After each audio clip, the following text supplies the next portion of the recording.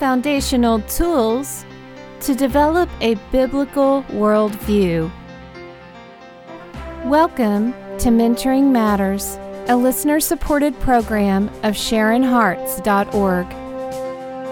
With the world's culture invading the church, it is vital that we establish some deeper roots in biblical truth in order to grow in grace and knowledge of our Lord Jesus Christ. So join us now as we let the Word of God give us foundational tools to develop and maintain a biblical worldview. Hi, this is Sharon Hoskins. And this is Janie Ratzlaff. Over the past several weeks, we've been looking at the wiles of the enemy in the form of self-defense mechanisms. Defense mechanisms as a whole is defined as the ways in which people react to frustration and conflict by deceiving themselves about their real desire and goals in an effort to maintain their self-esteem and to avoid anxiety. And so we've covered denial, which is denying the existence of painful facts; rationalization, which is giving excuses for our behavior; projection, which is shifting the blame to someone else's fault; and then regression, which is reverting to immature behavior. So today we're going to start with repression. So what is repression, Janie? Repression is where you really withdraw and stifle what you're feeling. You don't let the sulking come out. You don't let the temper tantrum come out. You don't let the weeping come out. But you will just simply repress it. So you hold it in your heart? You hold it in your heart and stop and think about a pressure cooker. You put food in a pressure cooker and then you put a weight on there, and that weight is like repression. It holds everything down. But what happens when in that pressure cooker you turn the heat up on the stove a little too much? That pressure mounts, and then your weight that was holding everything down explodes. Okay. You hear a screaming, hissing noise from the pressure cooker, and everything explodes. Okay.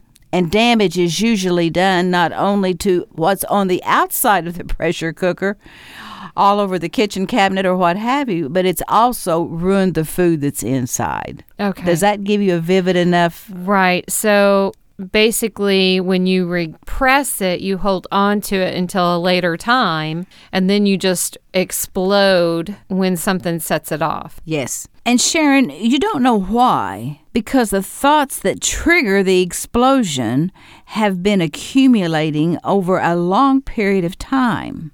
But they're jumbled in anger. They're stuffed with anxiety.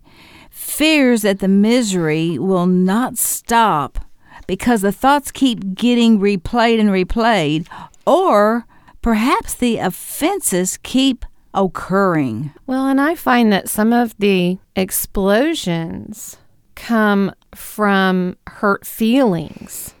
And some of those hurt feelings are feelings from my childhood, things that I have stuffed down, hurts and wounds from broken relationships, hurts that I've received from people that I really loved and cared about. Well, you have really been addressing one company of people, and that is the people that fall into the divorced group. And with a divorce rate of well over 50%, divorce is a real issue. Yeah. And I find that sometimes once the divorce has happened, the people repress the feelings, the thoughts of how did this ever happen? Right.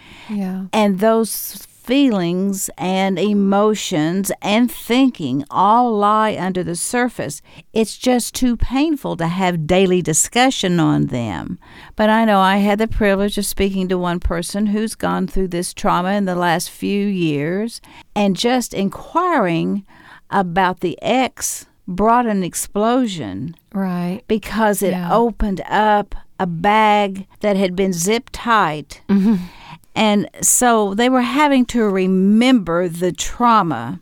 And sometimes it's the disgust. Sometimes it's just that the pain is still going on and we're repressing it. So the divorced person does have a special issue with repression. Okay, so when you talk about those kinds of situations, does holding on to unforgiveness or anything like that cause us to repress any differently? Because we're unaware of this action. These self-defense mechanisms are unconscious. They are our natural way of handling stress, handling difficult, painful situations and circumstances. So we're not purposefully repressing things. We're just trying to get through it. So how do we do that? Well, you said one word here, Sharon, that really probably needs a little attention, and that is unforgiveness.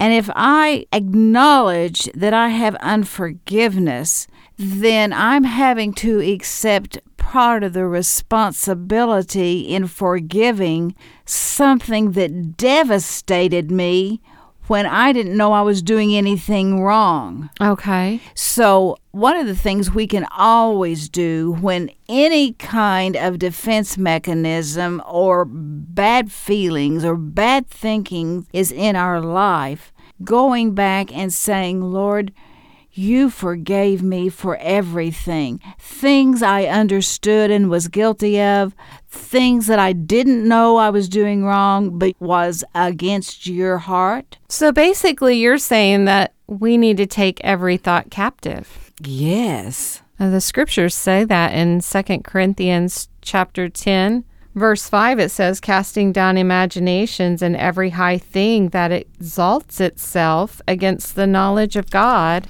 and bringing into captivity every thought to the obedience of Christ. Well, and Sharon, if you go back to that text and in verse 4, it says the weapons of our warfare are not carnal. And right there I could insert, they are not defense mechanisms that we're going to use. All defense mechanisms, repression included, is a carnal means of dealing with truth. But it says, mighty in God for the pulling down of strongholds. So we have to find out how we are mighty in God so we don't use the carnal defense mechanisms to heal hurts, substitute pains, and bury what we don't know how to deal with. So it's about taking everything back to Jesus Christ in prayer, in surrender, right? It is, and I think a verse that we can go back and summarize the hope that we have in these dilemmas is really found in Ephesians 3:20 and 21. Okay. And Sharon, it says, now to him, God Almighty, Lord Jesus Christ, who is able to do exceedingly abundantly above all that we ask or think, according to the power that works in us.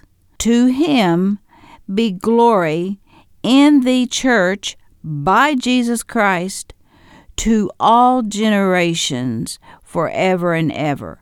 That's a mouthful.